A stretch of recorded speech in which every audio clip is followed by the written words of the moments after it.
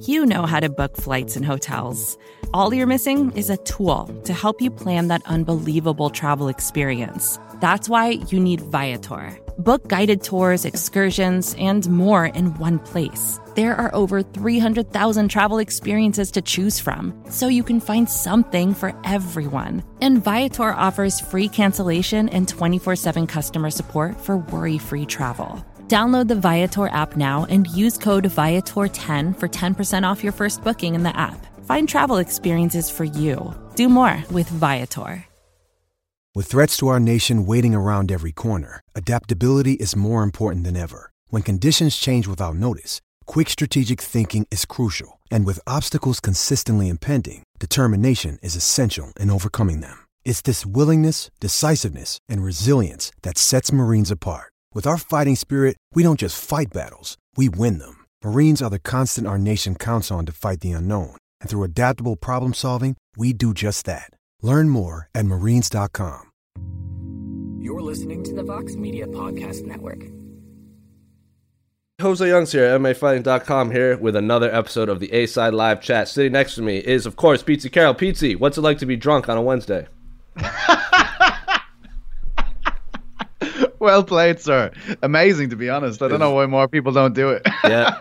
Well, it's only 11 o'clock a.m. where I am. It's probably, I don't know what time it is over there for you, but it doesn't really matter. I just assume you're drunk no matter what time of the day it is. It's drinking time every time. Someday when Niall is on this show, it's going to be me just trying to coerce this conversation into a not drunken rant about God knows what. You need to get a translator if Noel McGrath does the show. That's very true. That is very true. People say, what is Pete saying? What's this and that saying? Like, man, you don't even know. Pete's one of the coherent ones of this world. Trained in, exactly. Yeah, I've been doing this for years. This lad doesn't know what's going on. Yeah, so people ask for Niall to be on the show. You don't know what you're asking for. But, of course, we have a lot of questions this time, Pete. Last episode a week ago, we did our end of the year picks and such and this and that. Didn't get a lot of questions, but we did have a great conversation. A lot of I haven't read the questions yet, but I'm seeing a lot of questions. So without further ado, of course, if you want to ask a question, you can go on MMAfighting.com, leave a question in the comment section, or use hashtag the ASAT on Twitter. You can complain about Pete Carroll because apparently that's all you guys want to do. People think Pete's one of the meanest men in the media. Why is he cursing so much? I don't like it. Very sorry, guys. Just hope I don't ruin your morning with my foul language. Well, Pizza, you ruin everyone's morning whether you speak or not. That's true. And Brian Tucker knows all about that. Hi, Brian. Well, without further ado, we're going to jump right into the questions. This one from Zakuko Kegi, longtime commenter, has a lot of people want to talk about this one. It's kind of generated a little bit of a conversation below his comment. So, UFC 246. This card feels like the perfect ESPN card, not a pay-per-view card, and they raised the price. If it wasn't your job, would you still buy this card? Yes, I would, because Conor McGregor is fighting Donald Cerrone, and that is a phenomenal fight. But I'll pull up this card and this fight card in general. I was having this conversation with someone a little while ago that it feels like a boxing card, where it's a very big main event and then a lot of good fights below it, but it's not stacked like we saw UFC 239. UFC 235, even UFC 245, UFC 244, and so on and so forth. But the main event is, of course, Conor McGregor versus Donald Cerrone, a non-title fight, welterweight bout. The co-main event is Holly Holm and Raquel Pennington, and then after that, the rest of the main card is Alexia Oleinik and Maurice Green, Claudia Gadelha versus Alexa Grasso, and then Anthony Pettis versus Carlos Diego Ferreira. That is the main event of the pay-per-view card that they raised the price. So, Pete Carroll, if it wasn't your job, would you still buy UFC 246? Yeah, of course. I mean, yeah. There's a reason why this is one of the few cards they've made pay-per-view in the UK and Ireland as well. They know people are going to pay for it. Like a lot of the times, I feel like people get upset with the pay-per-view in the UK and Ireland for UFC because it's just new. We've never had to pay for it before, so there's always going to be that people kind of pushing against that being brought through. But, you know, I saw far more of it when people were asked to pay for Khabib v. Dustin and, say, John Jones v. Thiago Santos. I believe they had to pay for too. There was a lot more pushback against that. But I guess ever since this model was rolled out, we had a good idea that it would be the McGregor fights that we'd be charged for. So I think everybody's happy enough with that. Again, the criticism of the card, I can remember similar criticism of 202 before that happened as well. that was a phenomenal card. And to be honest, I think we can get people a bit more interested in some of the fights in this card. Like, we've been talking about Tim Elliott v. Askar Askarov for weeks. I'm so hyped. I am so hyped for that fight, and that's on ESPN Plus. That's an early prelim card. And friend of the channel, Brian Keller, is also fighting on the early prelims as well. So I feel like that's really good. But even more so at the prelims, Modafferi v. Barber is a huge test of experience against the young gun. And we have another one of those in Andre Fili v. Sadiq Youssef. That's a fantastic fight. Like, Youssef's look insane. He's been on my radar ever since he was a teenager, and he was training in that Lloyd Irvin team. Remember, they were just all those young guns trained together. I remember him from back then. He was only 16 at the time.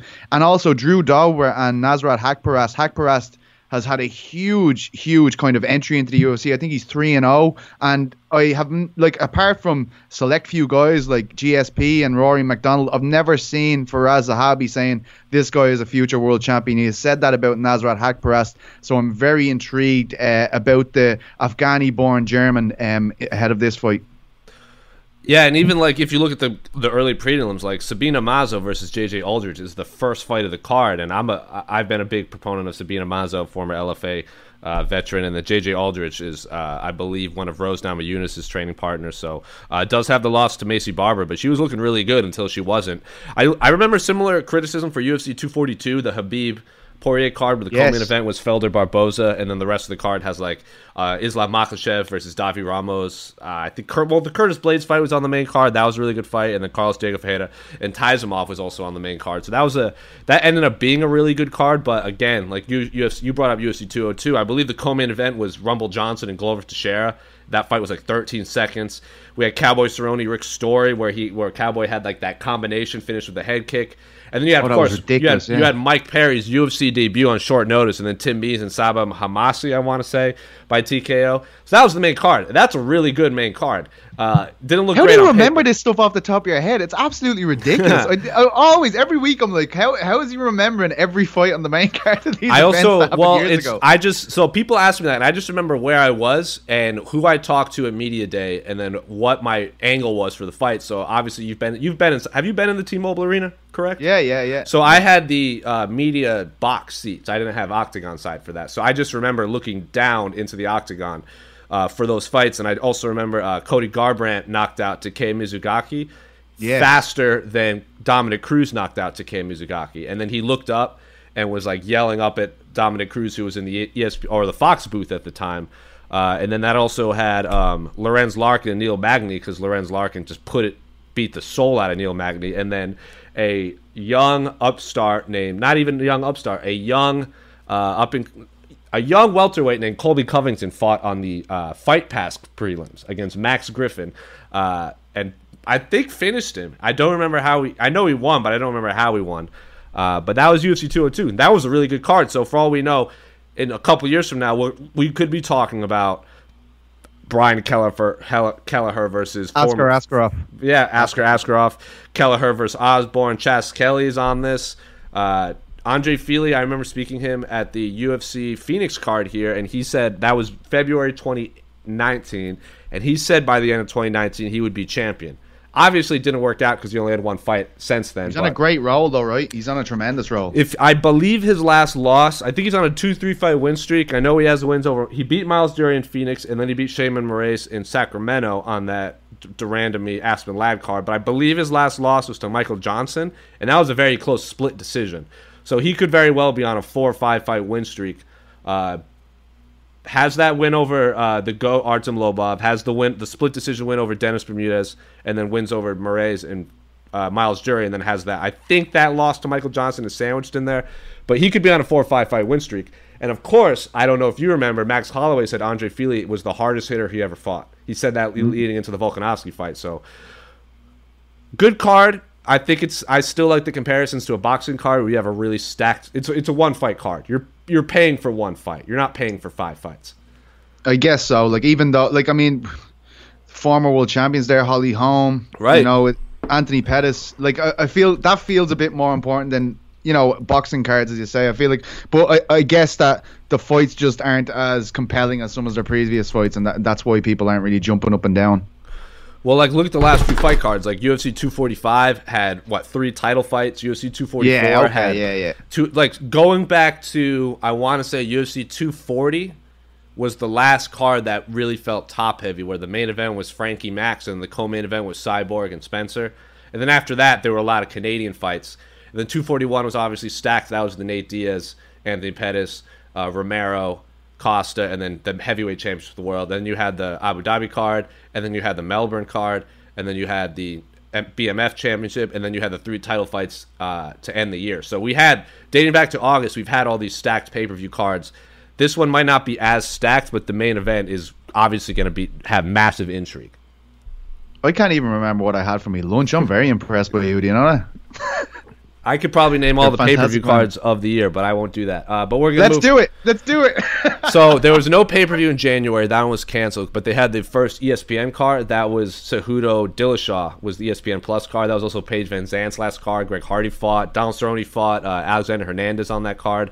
February was supposed to be Robert Whittaker and Kelvin, but then Robert Whittaker fell out. So then it was Anderson Silva versus Israel Adesanya. March was the John Jones Anthony Smith. That also had Cody Garbrandt versus Munoz, Askren versus Lawler. Who's the co-main event of that?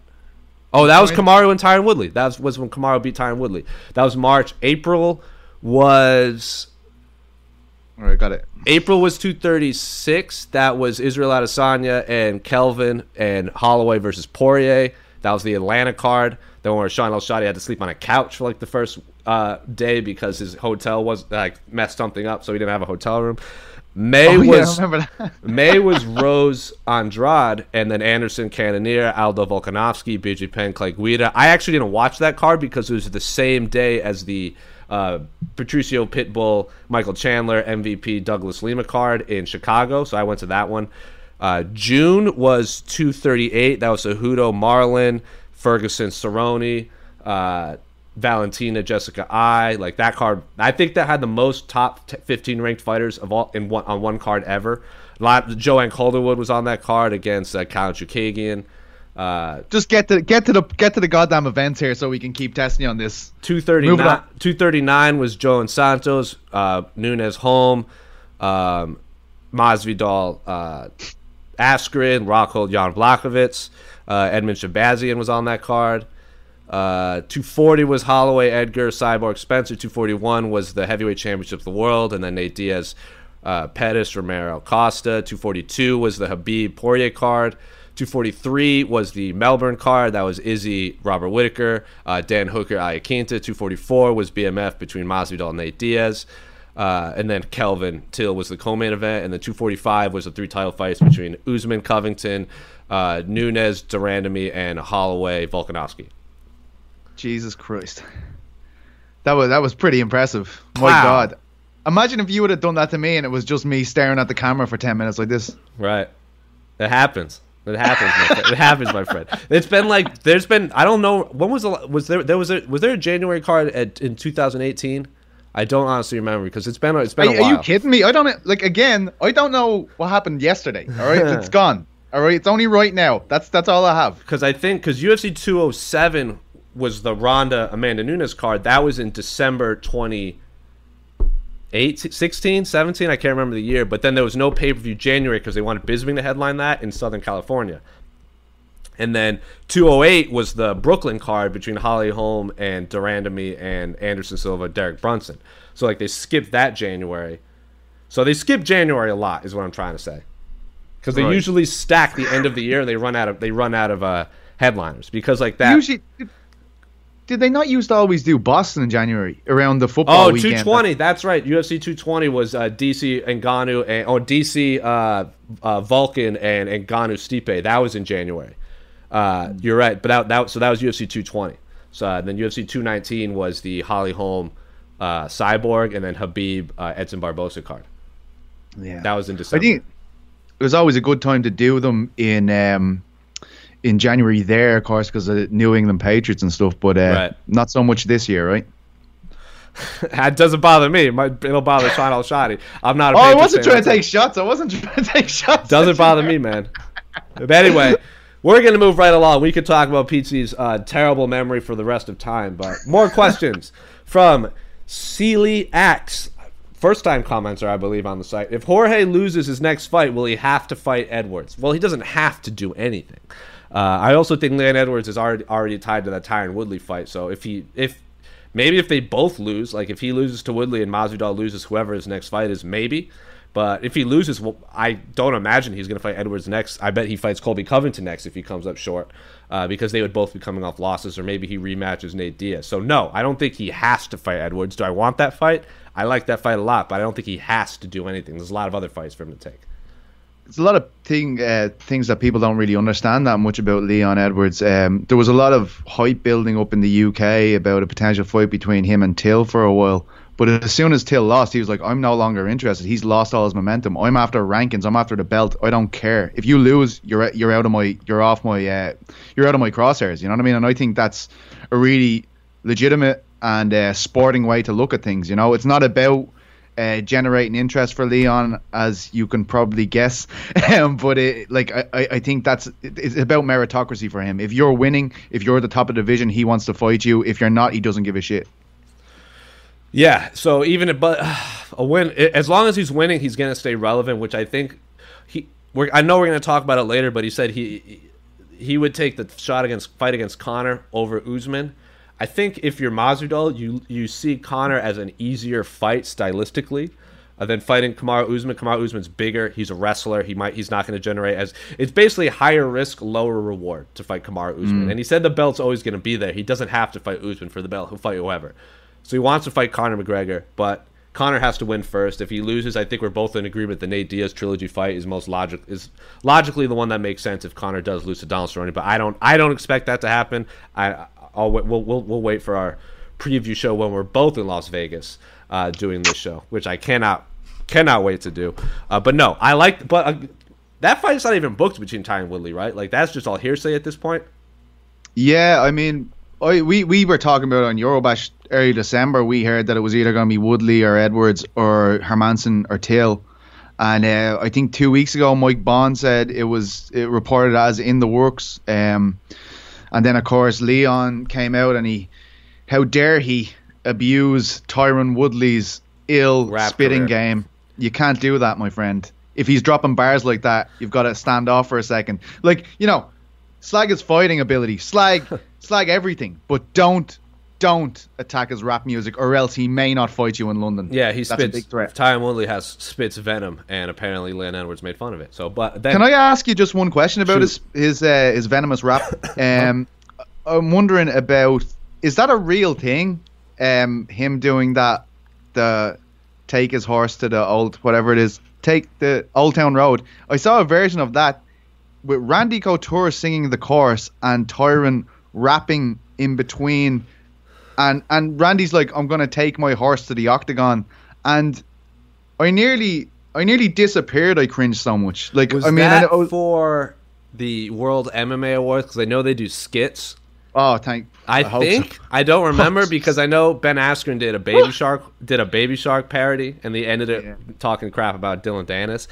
I don't honestly know, but that sounds terrible from Someone everything. Just sent me the other day, and I was like, I don't. Maybe it was Leon actually. Leon posted it, and that's what the rap that he chose to diss. But I always say that the only one of those skits that was ever worth its weight in gold was Cormier and his love of chicken. Yeah, that was my favorite. I think it was Cake. Oh, what? Oh yeah, sorry. What was the rap? I don't remember. I don't know. Sorry, can you sing Old Town Road for all of our view listeners? Can you sing? I don't know the words. You're lying. You're obviously lying. I got the. I remember that Randy was doing it like it was a fight themed one though. It wasn't the lyrics of the song. Everybody watching or listening to this after the fact, can you tweet at Pizza Carol that he's a liar and clearly knows the words to Old Town Road by Lil Nas X? I don't even know what's his name. Lil Nas X. I thought it was a Tyron Woodley song, to be honest. You thought Tyron Woodley wrote Old Town Road? No, I didn't know your man's name though. Like, best of luck to my man's name. That's funny. Lil Nas X is a cool cat though. He seems like a fun guy to hang out with. Anyway, moving right along. Nothing about the man. From Lodovic, what's up with Long time Legend. commenter, the legendary Lodovic. And Matt the Donk threw a question in too. What's up with UFC titles? Middleweight. Izzy wanted to be an active champion, fight 3 or 4 times a year, yet we're 3 months away from his last fight, and he has nothing announced. What's going on there? Welterweight. Jesus. Well, we're going to go down. So, middleweight. What's up with Izzy not fighting right now, Pete Carroll? Last I heard, he wanted to fight Romero in March. I assume he's holding out for more money, but I don't know that for sure. Yeah, I would guess so. Like, the guy is like really active. I just feel like it's a bit harsh to be like, "What are you doing, mate? Hurry up and fight." He wouldn't be the one I'd say that about, but who's yeah, rushing to fight Romero? Right. Like, the fact that he's calling out Romero should be enough for fans to get hyped. Yeah, man, like that's an awful fight for him. Like that's the one fight if you could pick a single person in the division and go, "Do you know what I think is going to be tricky?" That's the one fight. So, you know, fair play to him for even entertaining it. Like he could easily say, "Look, Romero's coming off a loss. I have no interest in that." So whenever that fight happens, I'm ready to watch it, and I'm pretty sure that Adesanya isn't going to get to the stage where he hasn't competed in a year or something like that. I just don't expect that to happen with him. Yeah, he'll fight before the summer, and then he'll probably fight 2-3 more times after that, depending on physically how he comes out. Because, like, again, Jorge Masvidal said it perfectly. You fight Yoel Romero, you're physically never the same again. So I know Izzy wants to be an active champion, but let's see how he physically is after fighting Romero first. Welterweight, is Masvidal next, or are we waiting for Woodley versus Edwards to play out? I think if you're Usman, you want Masvidal to be next, right? 100%. As we've said for the last 3-4 weeks, everything is hinged on January 18th. If Conor wins, Masvidal might want that fight first. Like, if Conor wins again, like, we need to remember how much clout this guy has if he's in a good position. I mean, more powerful than any fighter probably in the history of the organization 100%. in terms of what he can make them do, what he can architect for himself. So, you know, I feel like the welterweight title picture, we'll probably move on. We'll know what's going on after January 18th. But yeah, I think if Conor loses, Masvidal fights Usman. If Conor wins, there's going to be a lot of talk of Conor and Masvidal. I don't know if it will happen. And maybe if Conor wins, Usman will fight Edwards if he gets through Tyron Woodley. But I do think that's the fight to make, right? Leon Edwards versus Tyron Woodley. Like that seems to be a perfect fight. Amidst all the confusion, that's a good fight to make. I agree. And then we always have Colby Covington returning at some point. I know his jaw is wired shut, so he probably won't be fighting until late 2020 if he fights at all this year. So there's a lot of... When he returns, he's going to have a huge impact. It's going to really shake things up. You know what I mean? Just depending on when he re-enters that situation, regardless of the loss, he's going to really shake things up. And then for all we know, Nick Diaz is going to return, and then we have another wrench thrown into the cog. Bantamweight, do you think they actually give Aldo the next shot? I hope not. I agree. I love Jose Aldo. I think he's a genius. The greatest featherweight ever, you know. I thought he was brilliant against Marlon. I think, you know, I can't say enough good things about the guy, but it just doesn't make sense to do things like this, you know. Yeah, and I know, I believe it's Damon has a piece coming out with Marlon Moraes where Marlon kind of talks about it. Jose Aldo calling out Henry Cejudo and Henry Cejudo wanting to fight Jose Aldo. So it's a weird situation for the Peter Yans and the Aljamain Sterlings and the Marlon Moraeses. Even Corey Sandhagen will probably have a fight early spring, late, like the early spring, late winter. It would be disappointing if Jose... I mean, I like that fight as a martial arts competition. Like, I like Aldo versus Cejudo. Yeah. Oh, stop. Yeah. I love that fight, but I don't want it to happen. I want Jose Aldo to fight Uriah Faber, rematch at bantamweight, or I know our cameraman extraordinaire, Casey Leydon, will want who he calls the most intimidating... Have you heard this? The most intimidating fighter on the UFC roster, Ryan Hall. That is what Casey Leydon calls Ryan Hall, because I'll let him explain it to you, but he wants Ryan Hall to fight Ryan Hall to fight Jose Aldo next, which I like that fight too. Probably won't happen. He called him out, right, with Damon. Damon did the interview with Ryan. Yeah, it was Ryan Hall took to Instagram and called out Frankie Edgar and Jose Aldo. I like both of those fights. Neither of those fights are probably going to happen because Ryan Hall is, as Casey Leydon says, again, the most intimidating fighter on the UFC roster. Well, I don't want to disagree with Casey because he already beats me regularly, and I have to see him next week. Mm-hmm. I mean, I've been conditioning my body by getting my friends to attack me with sticks, but I'm still not comfortable to disagree with him. So, yeah, I absolutely agree with that. Yeah, there's a difference between sticks and Casey's fists, though. Casey's fists are much harder. He uses weapons as well. Yeah, they're called his shins. Light heavyweight, what's next for Jon Jones after his inevitable win over Dominic Reyes? That's a little disrespectful, but okay. I feel like the division has to do something if they want them to stick around there. Like the light heavyweight need to make something happen. Really, I know it's a bad thing to say, but I can't see a reason why he wouldn't go to heavyweight after this next one, and I kind of expect it to happen because you can only say something so many times before people actually just go, you know what, just stay where you are, mate. Like And I feel like it's been flirted with for way too long. And I just feel like at this stage, there's no one that you're going like, oh, he's going to have real trouble with this guy. Maybe a lot of people maybe more casual fans were getting excited about Johnny Walker and stuff on his ascent. Yeah. But look what Corey Anderson did to him. Like, I think if Anderson beats Jan, like, if people actually listen to Anderson, they would be compelled to that fight because I am. I think it's a very good fight. But I just feel as though Corey, I feel like if he's going to do it and kind of obscure anyone else's title shot, it would probably be Corey on the wrong end of that and John going to heavyweight, unfortunately. I think if Corey beats Jan similar to how he beats Johnny Walker, I think we could get that fight between Corey Anderson and Jon Jones, especially because that's a tough ask. Corey Anderson's been talking a lot of greasiness at Jon Jones. Remember he showed up at that autograph signing in New York, so the seeds have been planted. He had a great scrum backstage after UFC 244 in New York. Brilliant. After he finished Johnny Walker, he was getting very emotional. So I think if Corey Anderson wins and says the right things and generates enough buzz, because like you and I said, after that Johnny Walker fight, Corey Anderson was the one we both wanted to fight Jon Jones. And Casey said the same thing on Coffee Talk. Like, Corey Anderson is the one people are talking about. Like, Dominic Reyes might be a more exciting fighter, but people are talking about Corey Anderson, how he just barreled over Johnny Walker. When Casey Esther and I went to the Dominance MMA Media Day, Corey Anderson had the best interview of that day. It was brilliant. Like, we interviewed Kelvin, Kamaru, Marlon, Justin Gaethje, Cody Garbrandt, Ali. Like, Corey Anderson had the best interview that day. And I remember after that interview, Casey was like, wow, I am sold on that Johnny Walker fight now. So if Corey Anderson wins, I like that fight. And then I think if Jon Jones... I would obviously favor Jon Jones against Dominic and Corey Anderson. Jon Jones beats those two.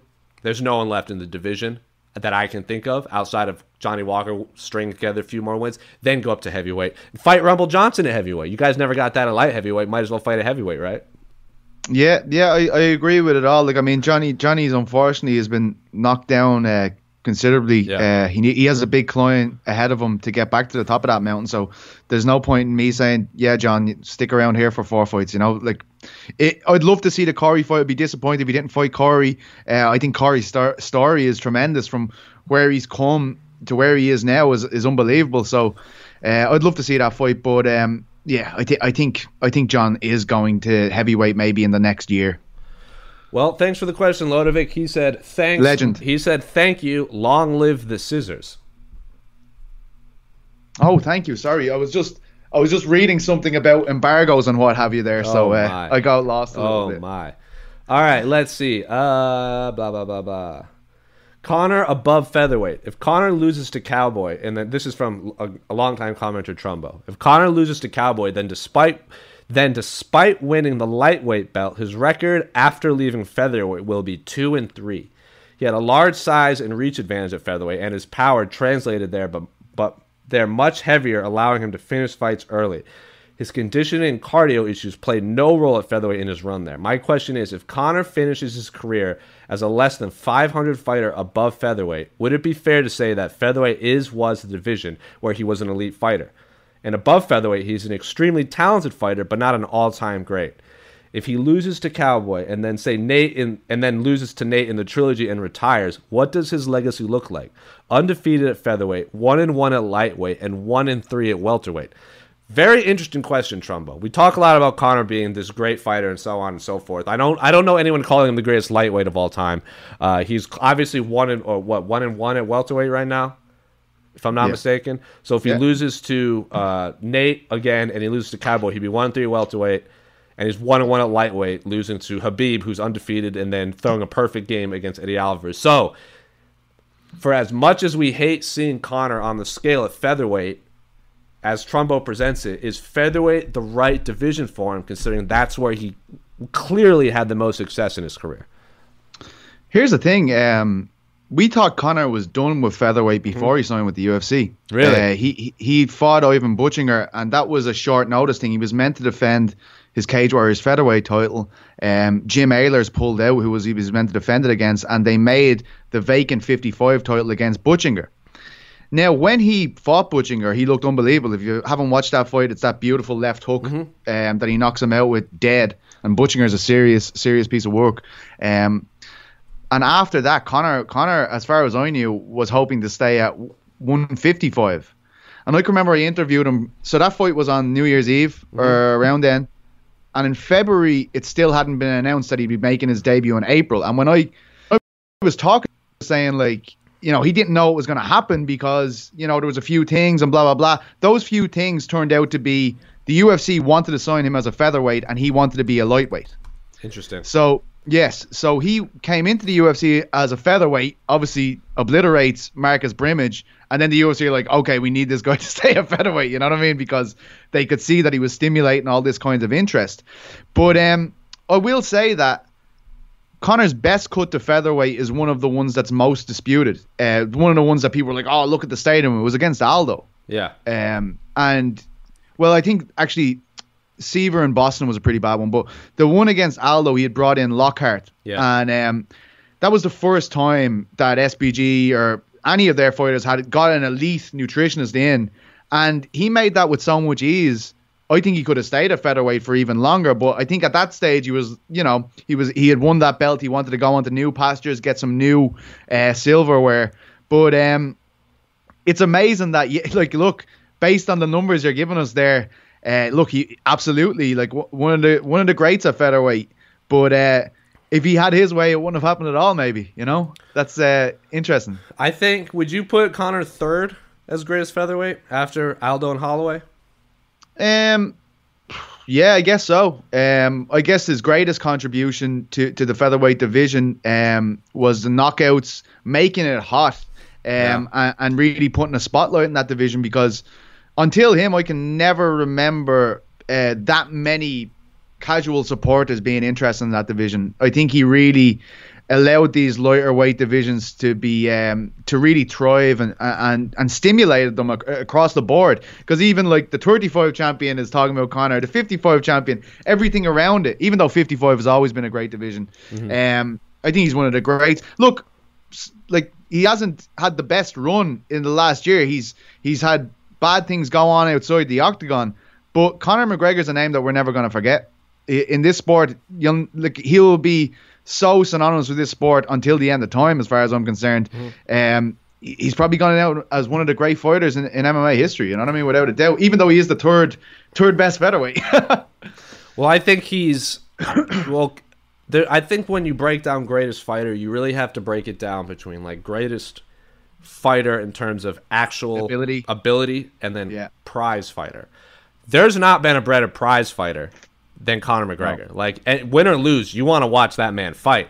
In terms of actual fighting ability inside the octagon, I wouldn't put him as the greatest featherweight, lightweight, welterweight, or whatever. I maybe top 10 talented, but in terms of prize fighting, he's probably number one. I can't think of anyone like Ronda's up there, Brock Lesnar, Chael Sonnen. Like, these aren't the greatest, most talented, but you pay a lot of money. At the end of the day, you pay money to watch these guys fight.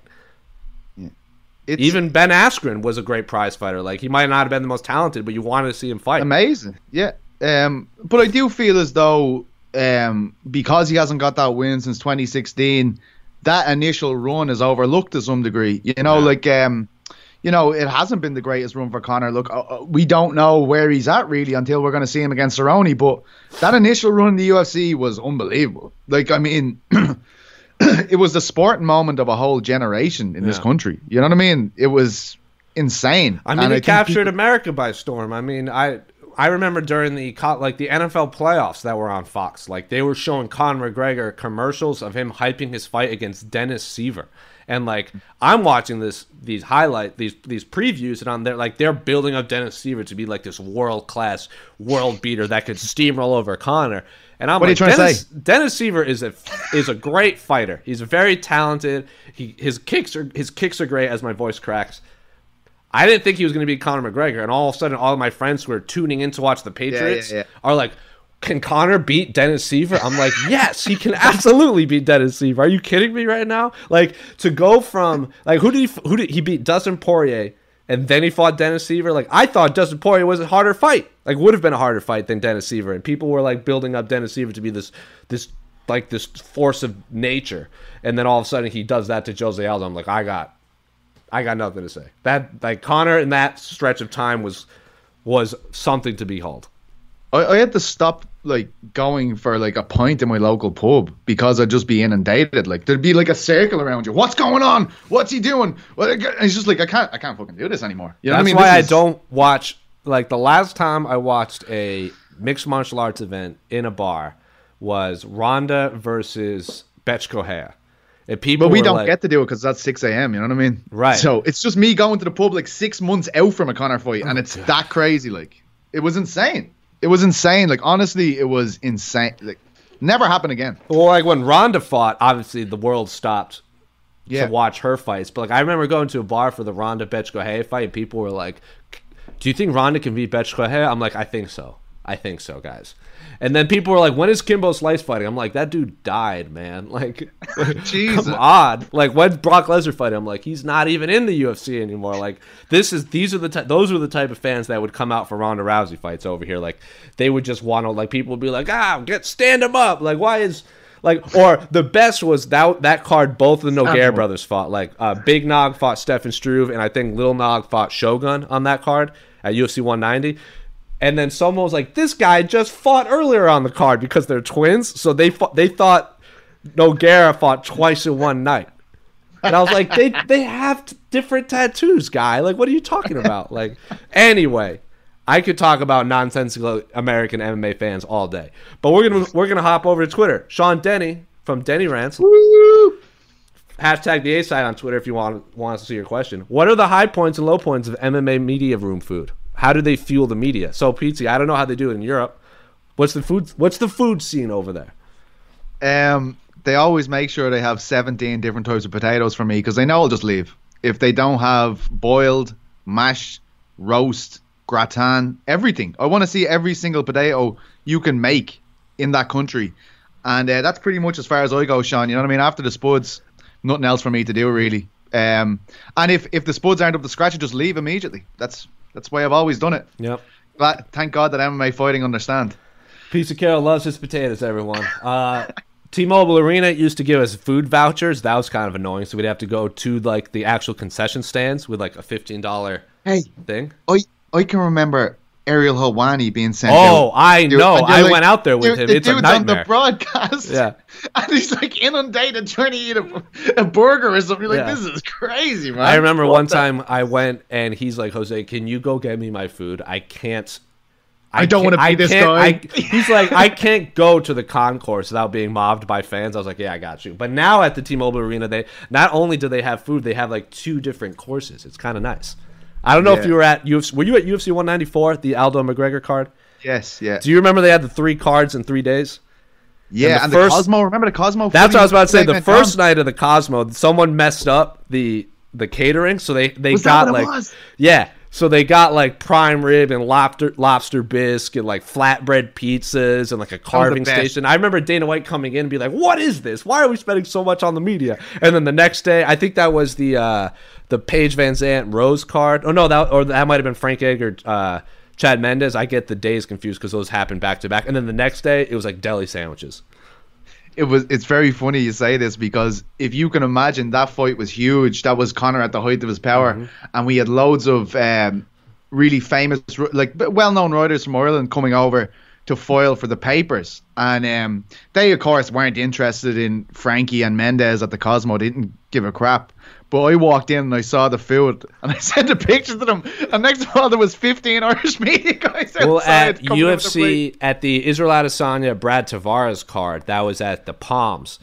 That was the Ultimate Fighter finale. They would give like boxes of food. So nice. like you'd go in, like there would that. be stacks of boxes of like sandwiches, and then all of a sudden, like there were some media people, like you said, newspaper guys that didn't care about the tough finale. They just cared about the DC Stipe Miocic fight, the next one.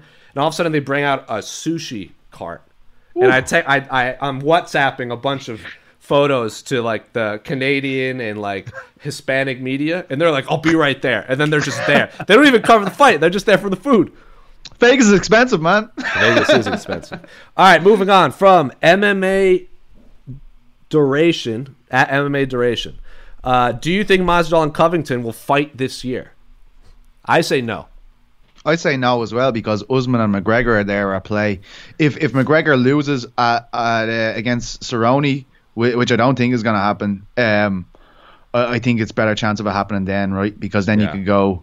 I think if Masvidal fought Usman and he beats Usman, the UFC would have no problems in making Masvidal v Colby because of the traction it would probably produce. I think, especially if they do make Israel versus Yoel, and then they'll have a precedent and off they go. And next of all, Cejudo will be matched with Aldo, and everything else will be happening like that. Well, also, who knows when Covington's going to fight again? I mean, his jaw is wired shut right now. Oh, so shit, yeah. Okay, he might fight once in 2020, so who knows who will fight. But no, I don't think that fight's happen. From Gerardo at JC Doulos 1. Interesting question here, Pete C. Would you rather take one clean punch from Ngannou for $5 million or one clean head kick from Edson Barbosa for $1 million? I'd take the dig. I would, because he doesn't say where Ngannou's punching me. Is he punching me in the head? Or is he punching me in like the leg? Wherever, like, I'll eat it. Well, if Ngannou punches me in the head, I'm gonna die. So if it's like, if I'm taking a punch from Ngannou or a head kick from Barbosa, I'd probably take a head kick from Barbosa, because I'll probably go to bed, but Ngannou will like kill me. I'm just eating the Ngannou dig. I'm just taking it. But if Ngannou like punches me in the ribs, I might break a lung or puncture me. Break a lung. Like Ngannou might stop my heart if he punches me in the chest, but if he punches me in the leg, whatever. Punch me in the leg. Just give me a dead leg, yeah. The worst but like Ngannou punching me in the chest could kill me. Yeah, that's true. But I just want to be able to say I did it. I want. I don't actually, because then everyone's gonna be like, Francis punch Pete next time you see him. But Barbosa is terrifying. Like, I feel like that's gonna be. Just imagine looking at them going like, right, go, and they're like bouncing on the spot. They're like, oh no. You speak logic. I think it is the Barbosa, just like for the future generations of the Carrolls. I think that's probably the best way to go. From John Baltz, longtime listener. He always tweets about us and retweets us. Clearly, Pete Carroll knows the words to Old Town Road and wisely didn't sing them because he didn't want Lil Nas X's publishers coming after MMA Fighting's YouTube channel. So exactly. Yes, thank you. That's fair. Alex K. Lee. Google the words there. Alex K. Lee tweets, check out Jose Young's rattling off dates and details of events off the top of his head. # the A-side. Man, those crystals must really work. JK, crystals are stupid. You're stupid, Alex. And then too far now, Alex, that's personal. That's getting personal with us now. You can't. And then into it, man. In the reply, though, Mike Bond of MMA Junkie writes, Child's Play, still waiting for details on the trivia challenge. Mike Bond, you don't want that, man. I talked to Ariel once, because Ariel does like the trivia game show between fighters. I'm like, dude, we should have MMA Fighting MMA Junkie, because I think me and Bond would go after each other. Yeah, you would be useless. You would be very useless, but I think I could carry the load, and I think me and Bond would go after. I've been calling out Bond for a trivia challenge for a long time. So Casey would be good at that as well, actually. Casey and Esther would be good at that. Casey would be good. Someone asked us if both sites got in a fight, like a battle royale, who would win. Just like literally put me in there with the MMA Junkie lads and I'll just carve them all up. I said that, but I also said Casey would probably also help. Casey would probably use you as a weapon. He could Like, use pick me. you up. Listen, Casey can use me to do whatever he wants. Ew. Ew. Niall McGrath says, Petey stole my microphone. It's a true story, actually, yeah. But I gave him a career, so I think it's a fair trade. Oh, Damon Martin also throws his name in the hat on our site. Goes, I will crush at MMA trivia. So yeah, I think me and Damon. Damon would dominate that. Just Joseph, leave me outside that. Joseph Corbally, yeah. He responds to Niall. Yeah, but you could just steal a lane. To be fair, I'm sure he'll give it back. Yeah, I'm actually afraid to let Elaine be around Niall, such as his sexual prowess. Ew. And just he exudes a sexual energy that, you know what I mean. I don't think she'd be able to control herself. So I've been keeping her away from him for a long time, and he's dead right, Joseph. That's 100% agree with you. I mean, like, have you ever been around Niall McGrath? He's one of the sexiest men in the world. Like, I mean, he's up there, but I think anyone standing next to you is one of the sexiest men in the world. I'm just being honest. Well played. Who's this? Okay. From another question from Joseph. How do you pronounce his last name? Corbally? No, don't do. You see, that's the mistake you always make when you overpronounce things. It's Corbally. Moving on. Well, I want to be polite because I don't like when people call me. Hey, Jones. Corbally. What's your question, sir? Jeez Louise. Well, with Arnold Allen losing his opponent, will he get his rightful spot on the London card? And if so, who should his opponent be? Rebook it. Just do Emmett v Arnold Allen in London. I agree. I've been saying that since the word go. I mean, if Emmett's able to turn around in 8 weeks, that's a perfect fight for London. I do. Someone named Stuart Tuckwell asked pretty much the exact same question. He said, I would like to see Arnold Allen versus Shane Burgos in London. That would be a brilliant fight. That's a great fight. And especially with Arnold Allen had fought Amir Khani to a split decision a couple of years ago. And then, Burgos destroyed Amir Khani really in his last outing there at MSG. So I think that's a good fight, yeah, definitely. And Burgos is a great fight to watch as well. That's a very tricky puzzle for Allen to solve. Allen versus Calvin Kattar would also be a really good fight, but Calvin Kattar's coming off a loss. From Andy Stevenson, would Conor McGregor benefit from switching to a different Irish gym? I couldn't do that. No way.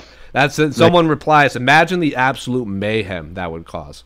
Oh, there'd be people screaming in the streets for weeks. No, if he was ever going to go, the thing about Ireland is, when people started suggesting this, he needs to get out of Ireland, it was when he was bigger than, he's bigger than Jesus here.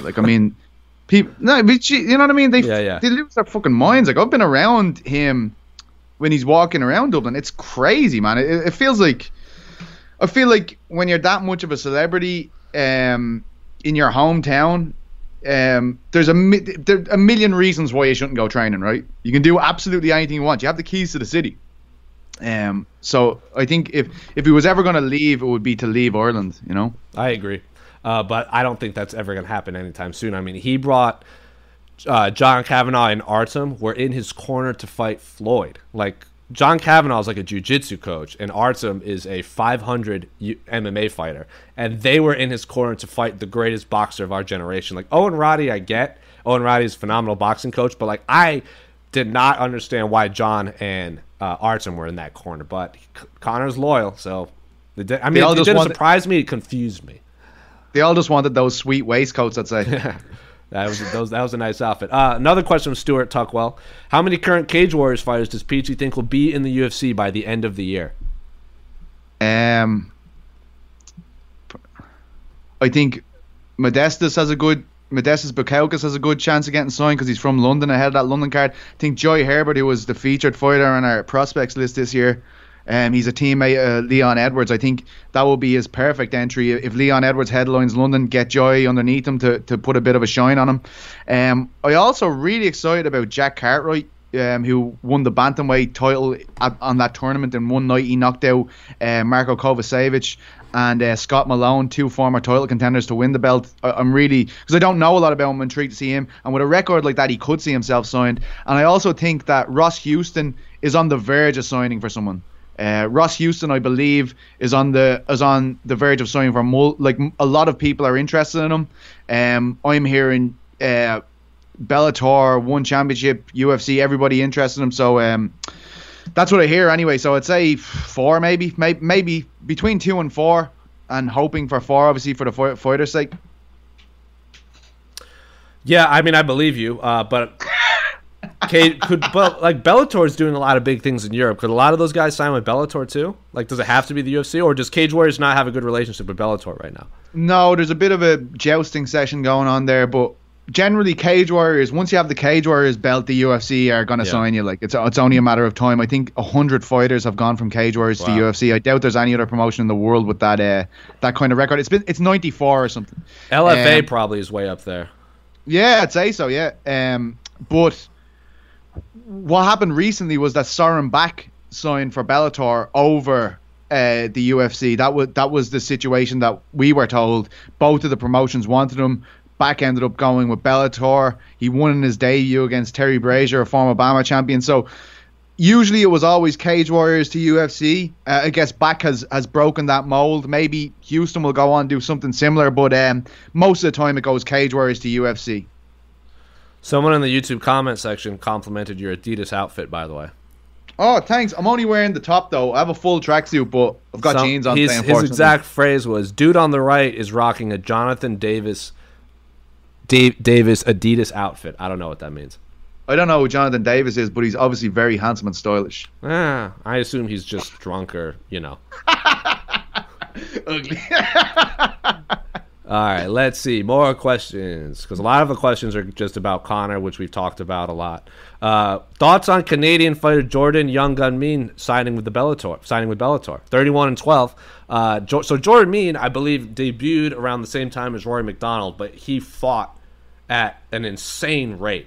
So he has far more total fights than Rory McDonald, but they debuted around the same time. I think he debuted when he was still a teenager. He might have been like 19, maybe 20. So, yeah, what do you think about Jordan Mean signing with the Bellator after his UFC run? Well, I think he's a very exciting fighter, first of all. Like, I think he's always in great striking matches. He has great knees, great elbows. Like, I mean, he's just a vicious kind of guy to watch, Jordan Mean. So I think it's a great sign. I think they could stimulate a lot of interest in their younger fighters by pitting them against a guy like Jordan Mean. And if Jordan Mean ends up overwhelming those guys, he'll be right in the mix there in the division when it comes to the title talk. And look, he has name value straight off the bat. The fact that we're talking about him, the fact that fans are asking about him, it's a big deal. Looking at his record, he's also former Strikeforce champion. He made his debut, not champion, Strikeforce fighter. Made his debut in 2006. So in the last 15 years, he's fought more than 40 times. His losses are he lost to Jason High back in 2010. He lost to Mike Ricci in 2009. And then Tyron Woodley, Matt Brown, Thiago Alves, Emil Weber-Meek, and Bilal Muhammad. So he's not losing to bums. He does have wins over Mike Pyle, Dan Miller, Eric Silva, Alex Moreno. So Cyborg Santos, Evangelista Santos back in the Strikeforce time. So went Josh Berkman, Joe Riggs. So he's been around the block. And I'm just looking at his like early records. He fought his UFC debut was against his MMA debut was against Rory McDonald, June 2006. He then fought in August, September, October twice, and December. So in 2006, he fought 1, 2, 3, 4, 5. He fought 6 times in 2006. Jeez. Not only did he fight 6 times in 2006, he fought 6 times between June and December. All you need is an 8-week camp. Don't see the big deal. And then in 2007, 1, 2, 3, 4, 5, 6. He fought 7 times in 2007. So in 2 years, he fought like 13 times. He's like Travis Fulton. He was out for his record there at the start of his career, wasn't he? Honestly. And that's like Travis Fulton wasn't even cutting weight. Like Jordan Mean was cutting down to welterweight or middleweight or whatever it was. Yeah. So dude is a monster. And I don't know if it caught up to him, but I remember his knockout of Mike Pyle. God, what card was that? Oh man, I can't remember what card that was. I want to say it was one of those. It was either the Tulsa or the Albuquerque card. I know Benson Henderson headlined it, but I can't remember if it was against Rustam Khabilov or RDA. And then his loss against Matt Brown, I know, was on the Strikeforce. I mean, Strikeforce? It was basically still the Strikeforce card, the San Jose card. Benson Henderson versus Gilbert Melendez up in San Jose. I think that had like 11 finishes and 12 fights, something crazy like that. That was an unbelievable card too. I know, of course, but I didn't have to tell you that. You already knew that off the top of your head. I know Jordan Mean, but Jesus Christ, I don't know his ontology that well. that much. My God, what blood type is he? Couldn't tell you, man. I don't know what type of blood type anyone is. I can tell you when they fought, but I can't tell you their medical history. Moving on. Let's see. Interesting question from Hefe01 on the site. Is Tony Ferguson a lightweight George St. Pierre? Their styles and skill sets are very similar. Stick with me here. Both have top-tier wrestling. I was gone already, so he needed to say that. Both have top-tier wrestling. Both work effectively behind the jab. Both have extremely high fight IQ. Both have impeccable ground and pound. Both have solid jiu-jitsu. The only difference I see is they apply their skills in a different manner. Tony likes to strike more and counter-wrestle, while GSP would rather wrestle first. I know all mixed martial artists are well-rounded, but am I wrong with my assessment of their skills? I don't think anyone is like George St. Pierre, and I don't think I've seen a fighter quite like Tony Ferguson. Not to say they have similar skills. I'm sure Tony Ferguson could fight like George St. Pierre if he wanted, but those two are so unique in their skill set that no, I wouldn't compare those two, but I wouldn't compare anyone to those two. Yeah, that's what I was going to say when I heard the question first. Just Tony Ferguson, like anyone, is just no. He is completely unique. But like the points you've made, you're right. Like, I mean, if you isolate those things, he's right that he does those things as well. But I don't see them being similar, to be honest, at all as fighters. I don't. I think they're shockingly different, actually. They're extraordinarily different. Alex K. Lee to Mike Bond says, you don't want none of Jose Rainman Young's or Damon A Beautiful Mind Martin. That's a little rude. Just because everyone's afraid of Alex because he carries guns and he's a steroid abuser, they crush your skull if he met you in person. So I mean, that's why he's able to talk like that, because everyone's gonna be like, all right, Alex, don't send your goons around here to step on my face again. So hope you're doing well, Alex. Please don't hurt me or my family. Thank you. Damon says, we would crush junkie guys in an actual fight. I would pick up Mike Bond and use him to beat up the rest of the staff. I'll just kind of sit on a throne in the background as a final boss in case anything needs to be popped off. Damon also, I think, wants to clarify the Jonathan Davis comment saying he's the lead singer of Korn. Oh, shit. Yeah. Bow, bow, baka, baka, baka, bow. That song. I know that one. That's it. So I take my face and bash it into a mirror. Image. I am at a loss for words. What just happened right now? Just give it. You see, I know the words of that. You know what I mean? But that's the only bit of that song I know. So, let's recap the last few months. What did you saw? You sang Dido a few weeks ago. Yeah. And now you're singing Korn. Yeah. Didn't have what's his little name? The guy with the rap. That's not Tyron Woodley. Lil Nas X. Yeah, I don't know his tunes, but next week. Can you sing?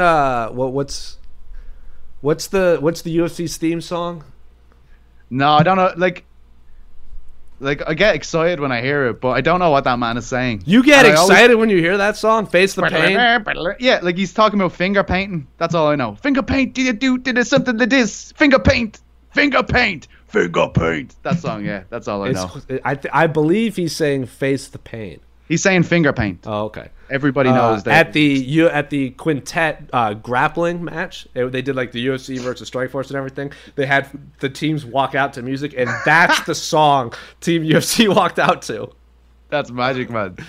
Finger Paint is a great song. Finger Paint is a great song. So recap: PT is a big fan of Korn. He can sing everything verbatim, and he's a big fan of the UFC's theme song, Finger Paint. But we're running out of time. I don't have any Korn albums.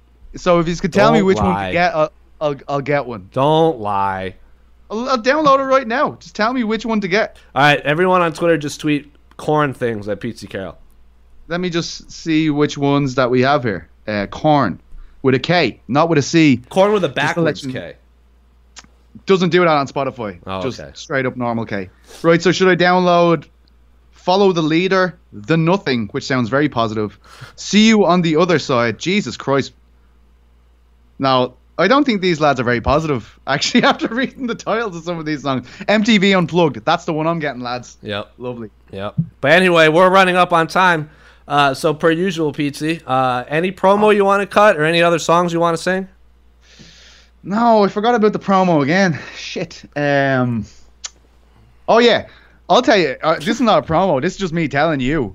what the hell is going on at the start of that Akira comic book? I have literally read the same 25 pages over and over again going, what in the name of Jesus is going on here? And then it gets to a part where it says, there are no people allowed come into level 5 or something. I'm like, I don't know how we got here, and I don't know what the hell's going on. Like, am I not looking at the pictures enough? Like, I can't follow the plot. Is it because I'm old and I have no imagination? This is what me and Elaine decided last night. We're like, if you were reading this when you were younger, your imagination would be a lot more active, and you're drawing conclusions from the images and then adding to the dialogue. Whereas I'm just kind of going, I don't know what's going on there, reading the dialogue and then moving on, and I don't have a clue. So your promo is being confused about Akira? Yeah. Akira, as we call her in Dublin. I think everyone in the world calls it Akira outside of people actually in Japan. But bring it over to Las Vegas, and I will give you a crash course on how to read comic books, or the people on my Twitter can just go after you. People always try to set up a fight between me and Robbie over at Barstool, because he's a big comic book nerd too. And people are always like, "Oh, you should fight Robbie. You guys are both seen that, actually. Yeah, skinny people." I'm just like, "All right, guys, come on now." I've seen you guys trying to be really nice to each other as everyone else is like, bah! Yeah, they're trying to pick a fight between us, but yeah, bring it on over. I'll give you a crash course on how to read comic books. That's gonna be a great video for MMA Fighting's YouTube. Pizzi learning how to read. It's gonna be A-Side Live. How to read comic books with Jose Youngs.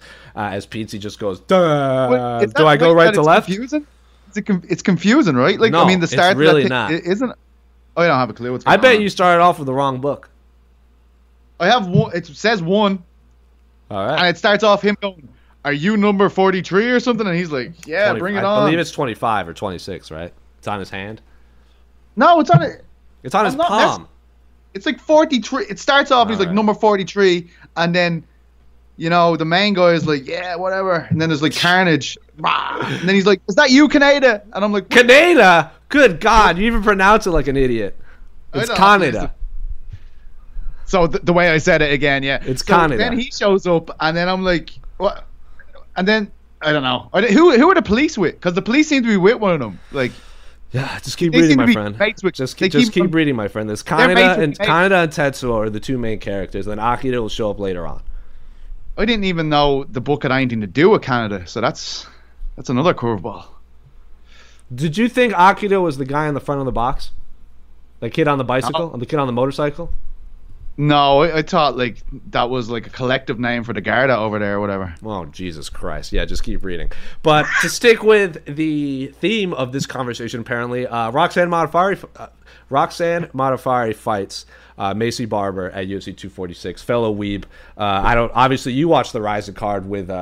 And the Bellator Japan card, where Michael Venom Page walked out with the Naruto gear and the Hidden Leaf Village headband and the knife. Roxanne Modafferi has been one of the longtime opponents of anime. She's wearing the Dragon Ball Z wig. Israel Adesanya does the Rock Lee pose. He did the Death Note. And he summoned the Spirit Bomb against Robert Whittaker. He did the Naruto run before he fought Brad Tavares. And, of course, I can't forget Alex Caceres, who's one of the original OG weebs of the UFC. We're everywhere, and we're not going anywhere. Again, I'm not a bad dude, but those guys are bad dudes. And Roxanne Modafferi fights Macy Barber, UFC 246. I know Pete already said it's pretty much a veteran versus a prospect. I believe Roxanne Modafferi has more fights in, the last, 2 years than Macy Barber has in her entire career. I think she has. So Roxanne Modafferi might have more fights in the UFC / The Ultimate Fighter than Roxanne and then Macy Barber's had in her entire career. So I love that fight. I think that fight is flying under the radar. I believe that's the featured prelim fight, and I'm very excited for that scrap. Absolutely. Maybe Roxanne can tell me a few things, because I feel that'd be a good video. I think you're very aggressive with the way you're trying to teach me here. Yeah. I don't need that kind of energy.